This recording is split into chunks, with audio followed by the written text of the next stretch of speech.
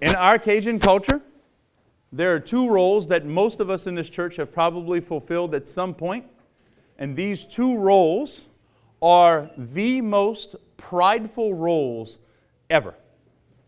These are the two people that we come across most of the time, the people that do these things, that tend to believe that their way of doing it is the only way of doing it, and kind of in the back of their mind, most of the time believe that I'm the best at doing these things. The two things. The first one are fishermen. First of all, fishermen are a bunch of liars most of the time. Fishermen are like gamblers. You only hear about the wins, you only hear about the goods, but you don't hear anything about the losses, right? Fishermen know the best bait, the best lure, the best string, the best rod, the best reel, the best place, the best time of day, when the moon's perfect or whenever the wind is calm, right? Fishermen know what they know and don't challenge them because they're always right. They're never wrong, and if you challenge them, be prepared. Now, I got a feeling that probably relates to some people, or some people might know those people, or some people might be married to those people and might have just jabbed him in the ribs, and that's okay. That's all right today. The second role that is a prideful role in our culture, and I got a feeling more of us probably fit into this one, are cooks. And everybody's, oh, okay. Cooks. Because every single one of us know the proper way to make a gumbo. And I guarantee you right now, if I ask you to raise your hand and tell me who the best gumbo you ever tasted, like who was the chef of the best gumbo that you ever tasted, we're going to have a ton of different answers, right?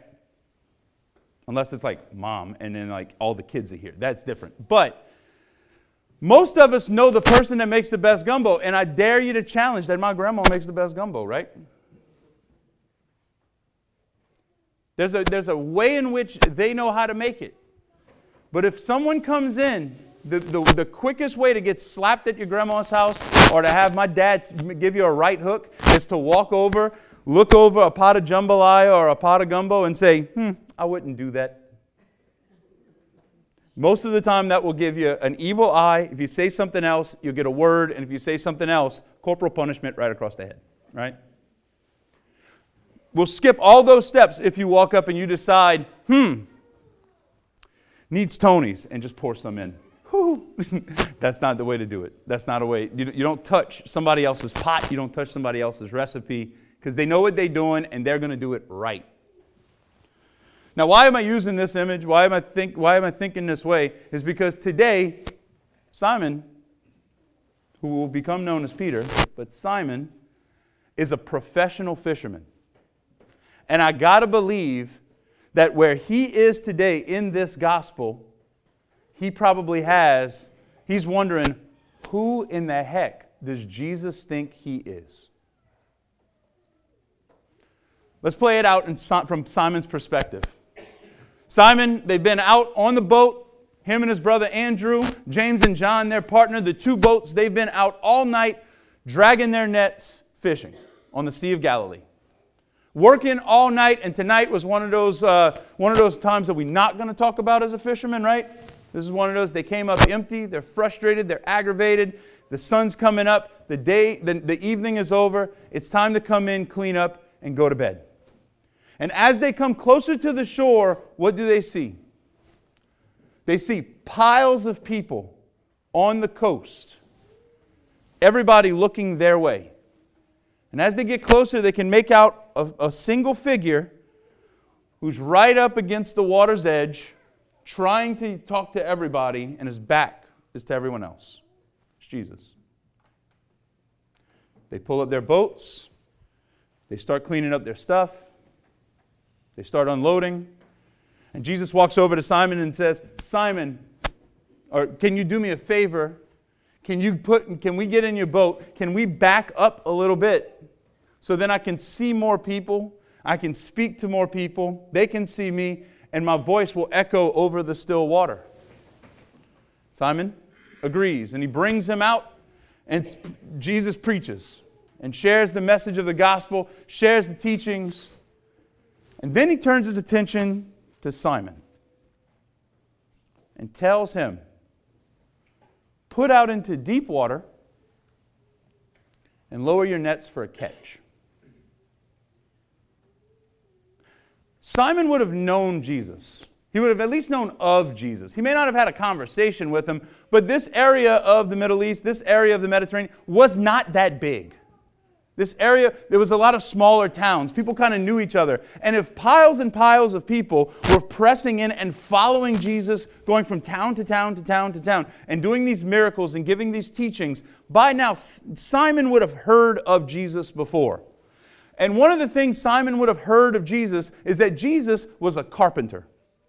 And him, Simon, as a fisherman, I have to believe when Jesus says, go out into deep water and lower your nets for a catch, that Simon probably looked at Jesus and said, what the heck does a carpenter know about fishing? I do this for a living.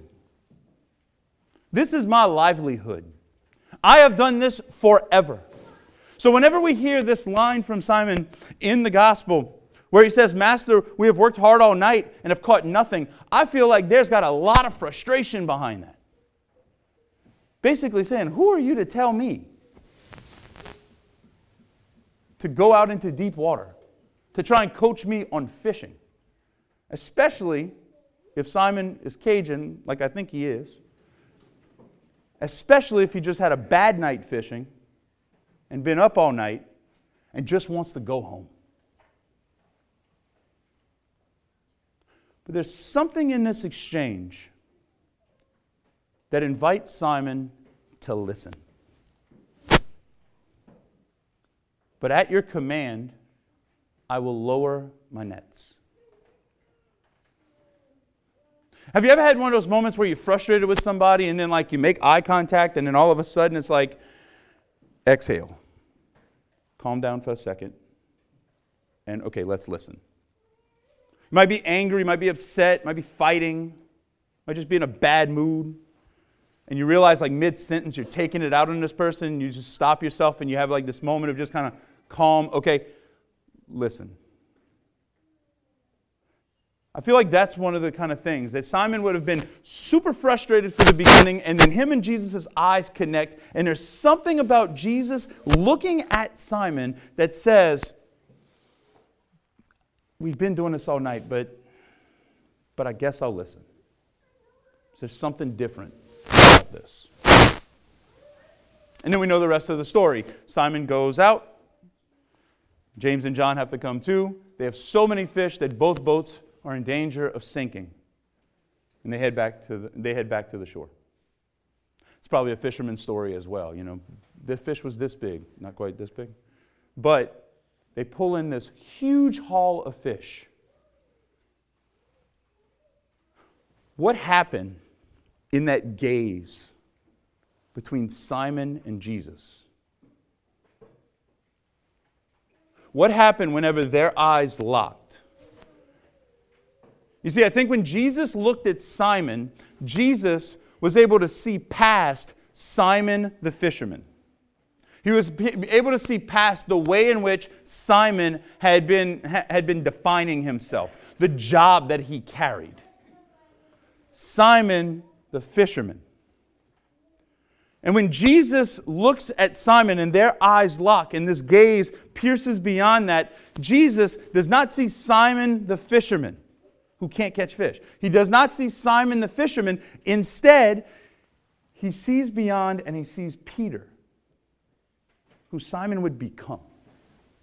He sees Peter, who Simon is destined to be if he only listens, if he only opens up his heart, if he only lets the Holy Spirit take control of his life, that Peter would go from being Simon the fisherman and just happy and kind of on the coast and kind of doing his thing and kind of catching fish sometimes but not always and kind of, like trying to live his best life and that's about it. And he sees Peter, who would become the Pope. He would see Peter, who becomes the chief apostle. Peter, who would give a homily a few chapters later in the Scriptures that would convert 5,000 people. Peter, the Pope, no longer Simon the fisherman. I think we do this, whether we realize it or not. I think we can find ourselves sometimes finding our identity in a job or in a role or in something we do. And like Simon, we can sell ourselves short. I remember when I was in high school, freshman year, sophomore year of high school, played baseball. Y'all know I love baseball. I still like sports. I played baseball freshman and sophomore year of high school. Going into my junior year, we had a lot of guys that were juniors. And going into my junior year, I got cut. And I remember when for 2 months, I was coming to grips with the idea that I was no longer a baseball player. Because for me, Simon the fisherman, John David the baseball player. Internally, that's who I was defining myself as. And when that went away, the question that quickly followed was, well, if I'm not that, then who am I? I think we can see this kind of thing happen where if you've ever lost a job, which is a tragedy, it's hard. But we can put so much emphasis into our job or into our role, and then all of a sudden, it goes away. And it's kind of a sobering moment. Because there's a death, and I don't know who I am anymore. We can see this kind of thing where we take our identity in things of this world. But in reality, what God wants us to not take our identity in anything of this world because it's all passing. Every single thing we could possibly do, it's passing. It's going to end at some point or another. The only thing that is eternal is the identity that we are handed at our baptism, where God adopts us as one of His. That's the identity that we're called to live out of. That's the way in which we're called to define ourselves. And if we do, it changes the way we approach everything and everybody for always. In the church, I know I've used these stats before, but it's two stats that I think are just I think today can be kind of pertinent. The first stat is 3/4 of Catholics that come to church, that are in the pews, do not believe in the true presence of the Eucharist. Do not believe that Jesus Christ is present under the veil of bread and wine here at Mass in a few minutes. Now, I know Gaines is very, very different, so no one here has that misunderstanding. But 3/4 of Catholics in the United States today that are going to Mass do not believe that Jesus steps down to meet them on the altar. The second stat, and this has been something that has been tested now for about 8 to 10 years, the largest growing denomination of Christians in the Christian church, Christian religion today, Protestants and Catholics, the largest growing group over the last about decade has been the nuns, N-O-N-E-S, no affiliation. Now, might be some kind of skepticism about organized religion. That might be some kind of skepticism or hurt that comes from the Catholic Church. That might come from the scandal that the church has been embroiled in for a long time now, and it is an absolute travesty. But the largest growing denomination of Christians are no affiliation. Basically saying, I like Jesus, He had some good stuff to say, but I don't need a church to tell me what to do. Now, why do I bring those two stats up? I think while there are a lot of reasons that there could be for someone not believing in the Eucharist because of bad education, bad formation, whatever it is, so there could be a lot of reasons why people don't want to plug into an organized church. There can be a lot of reasons for scandal that have been 20 years worth that we can look back at. I truly believe the deeper thing under that is that most people that call themselves Christian have not had a moment like Simon did in his boat. where he and Christ's eyes locked. Where they have seen Christ and they are seen by Christ.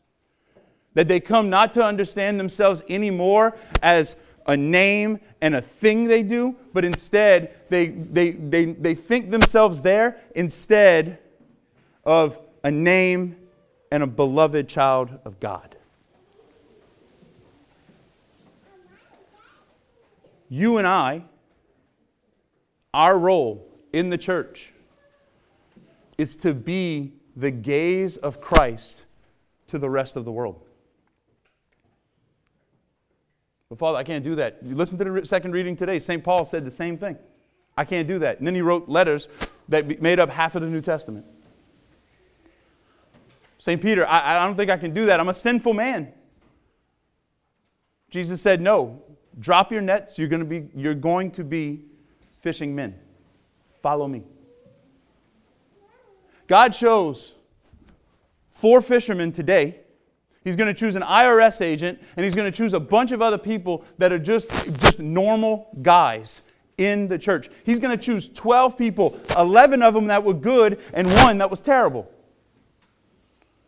And with those 11 faithful disciples, he brings the message of the gospel out to every corner of the world, so that in Gaines, Louisiana this morning, we're still proclaiming the word 2,000 years later. If he can do that with 12 disciples, 11 good ones, what can he do with a church full of people? What can he do with us? But it starts with us being able to sit in that same gaze of the Lord today. The same Jesus that looked at Simon on a boat and called him. The same Jesus that saw past the tax collector and called Matthew. The same Jesus who died on the cross and looked upon the people that were persecuting him and putting him through excruciating pain and suffering, that were torturing him. He could sit and gaze at and forgive. That same Jesus looks at you and I today and says, follow me. Drop the false identity. Drop the nets. And follow me.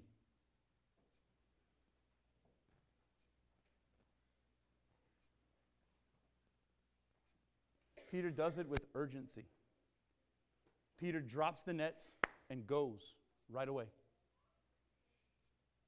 Today, at the end of Mass, after we receive communion, after we come before our Lord face to face, receive Him, He feeds us, strengthens us. The last words of the Mass that we're going to hear today is go forth and proclaim the gospel. That's not a suggestion. That's not it's a good idea. That's not because it's Sunday. The proclamation of go forth and proclaim the gospel is a command. That we have come here to this church this morning, and when we leave as a different being, a different person who refocuses our life not on the things of the world, not on Joe Burrow winning a Super Bowl next week or Tom Brady retiring last week. But we leave this church today focused and living in the gaze of our God, who sees beyond all the labels that we put ourselves in, all the false identities and idols that we have in our life, and sees us as His child. If we live that way, everything changes. The way we talk to the kid checking us out at Walmart changes. The way we approach our coworkers changes. The way we raise our kids changes. The way that we get past suffering and death and mourn with Jesus changes. Today, when we come before our Lord, the Lord looks at us with that same loving gaze that pierced the heart of Simon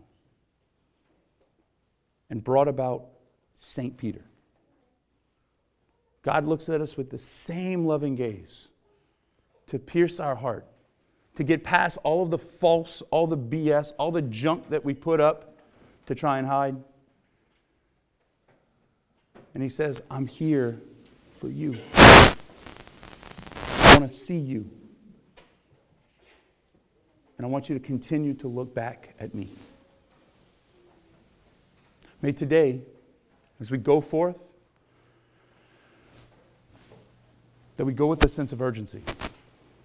Having been seen by God, may we cascade that gaze to the rest of the world. In that way, we become his disciples who drop their nets and go out and fish for men.